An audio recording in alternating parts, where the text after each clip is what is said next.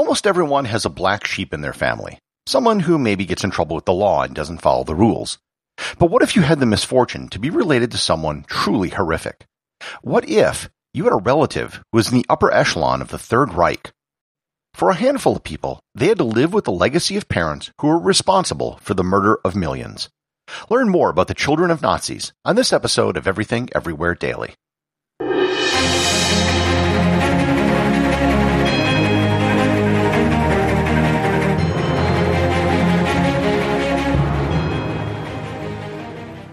This episode is sponsored by ButcherBox.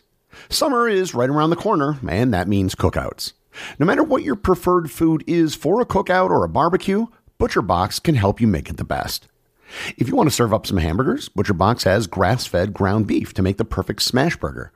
Want to cook up some steaks? Well, ButcherBox has that too, with some of the best cuts of steak such as New York strip, ribeye, and filet mignon. Do you like grilled chicken? Well, ButcherBox has some of the best pasture-raised chicken that you will find anywhere. And if you really want to wow people at your next cookout, you can try grilling some of their wild-caught salmon on a cedar plank. Sign up at butcherbox.com/daily and get a special deal. ButcherBox is offering my listeners a free-for-a-year offer plus an additional $20 off.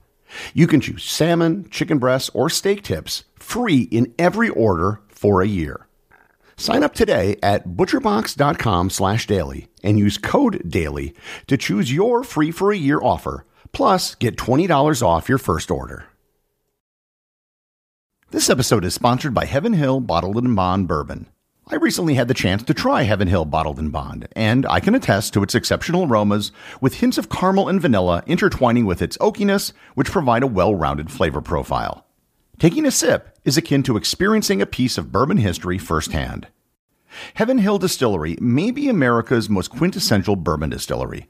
Established in 1935 after the end of Prohibition, the distillery was established by the Shapiro family and has remained a family-owned distillery to this day.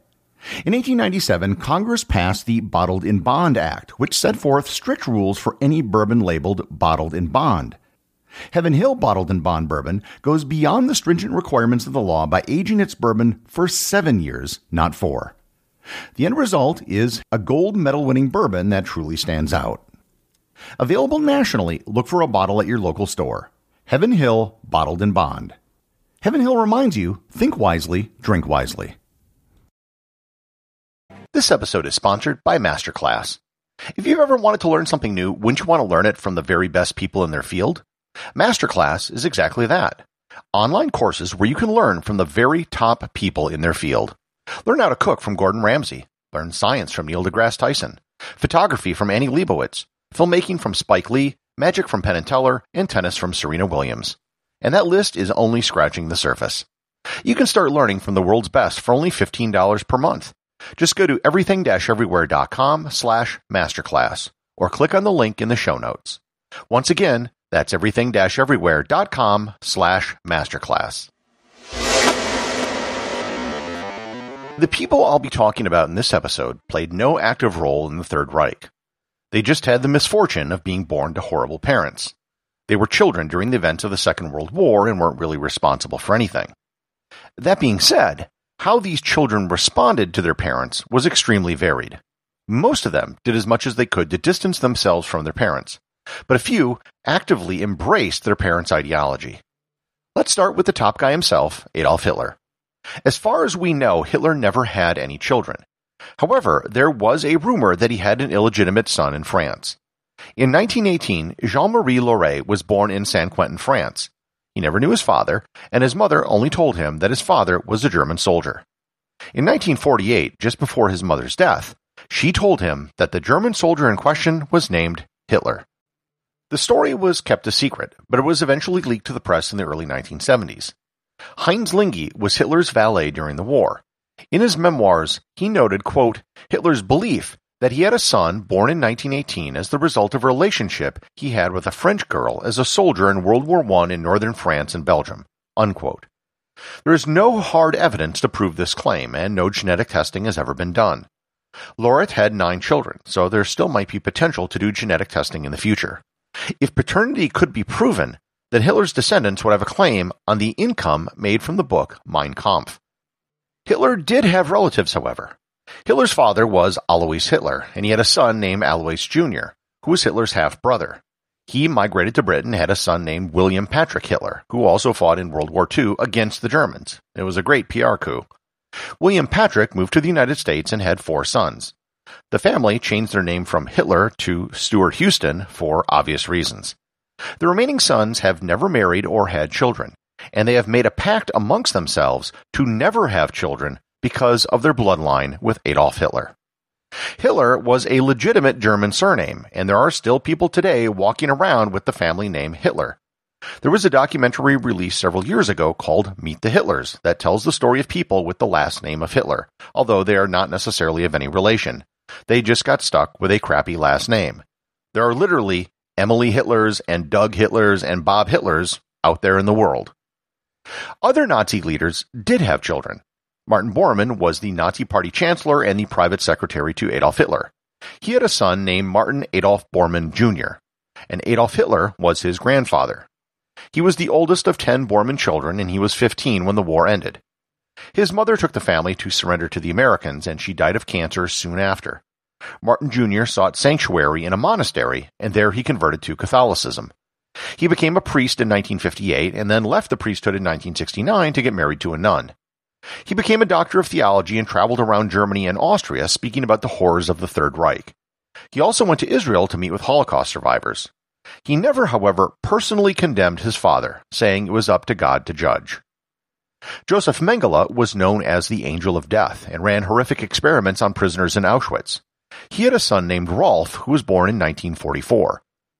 He was only a year old when the war ended, and he never knew his father. Mengele actually escaped Germany and fled to Brazil. Rolf grew up thinking that his father was dead, even though his father managed to forge a passport, returned to Europe, and met his son under the pretense of being his Uncle Fritz. Rolf eventually learned the truth and flew to Brazil to meet his father in 1977, and found that his father was unrepentant about his Nazi past. It took him 5 years to arrange the trip, and he never divulged the location of his father. However, he could never understand how his father did what he did, and eventually abandoned the Mengele name so his children wouldn't have to bear the burden of it. Heinrich Himmler was the head of the Nazi SS. He had a daughter named Gudrun. She was the only child of Himmler and was 16 when the war ended. Unlike many of the children of Nazis, she actually had a close relationship with her father. Also, unlike other Nazi children, she was an adamant supporter of her father. She never believed that her father committed suicide at the Nuremberg trials and that he was murdered. She supported far-right causes in Germany her whole life. She married a leader of the German far-right, supported former SS members, provided financial aid to former Nazi prison guards standing trial, and defended her father throughout her life. She died in 2018 at the age of 88. Hermann Goering also had a daughter named Etta. At the end of the war, she was only 7. She and her mother fled west to avoid the Soviets. She grew up in an apartment which became a shrine to her father. Throughout her life, she defended her father and claimed that he had nothing to do with the worst atrocities of the Nazis. She was quoted as saying, quote, "My father's problem was his loyalty to Hitler. He had sworn personal fealty to him and would never abandon it even when Hitler had gone too far. The things that happened to the Jews were horrible, but quite separate from my father." End quote. She died in 2019 at the age of 80. In contrast, Goering's niece, Bettina, totally repudiated her uncle, moved to America, and had herself sterilized so she couldn't pass along her genes. Hans Frank was Hitler's personal lawyer and the governor of Nazi-occupied Poland. He was personally responsible for the executions of thousands of people. He had a son named Nicholas. Nicholas's first memory of meeting children his own age was at the age of 4 in a concentration camp, and he was not at all close to his father. He was 6 years old when the war ended. When he grew up and learned about the atrocities of World War II, he understood immediately the enormity of the crimes committed by his father. He later became a journalist, writing for Playboy and the magazine Stern in Germany, and wrote several books about his hatred for his father. He thinks his father was driven by greed and ambition and would have murdered anyone to get what he wanted. He still carries around a photo of his father everywhere he goes. When asked why he does it, he said, quote, "I am pleased by what the picture shows, that he is dead." Unquote. I should end by noting the most tragic story of all the Nazi children, the children of Joseph Goebbels. Goebbels was the Nazi minister of propaganda, and his wife Magda was as committed a Nazi as her husband. Together they had 6 children: Helga, Hilde, Helmuth, Hulda, Hedda, and Heidi. At the end of the war, the children ranged in age from 13 to 5. The entire family was in the bunker with Hitler when he killed himself. Despite Hitler's order that Goebbels and his family flee the bunker, he and his wife decided to stay and kill themselves and their children.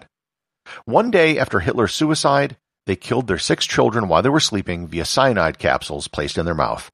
They never had a chance to grow up to defend or hate their parents. These are just some of the children of the notable Nazi leaders. There were thousands of mid-level Nazi bureaucrats, camp guards, and officers who committed war crimes, major and minor, who all had families. All of these families and descendants had to come to terms with what their relatives did during the war. The vast majority distanced themselves from what their family members did, but a small few, like the daughters of Goering and Himmler, defended their fathers to the bitter end. The associate producer of Everything Everywhere Daily is Thor Thompson. If you'd like to support the show, please donate over at patreon.com. There is content only available to supporters, merchandise, and even opportunities for a show producer credit. If you know someone you think would enjoy the show, please share it with them. Also remember, if you leave a 5-star review, I'll read your review on the show.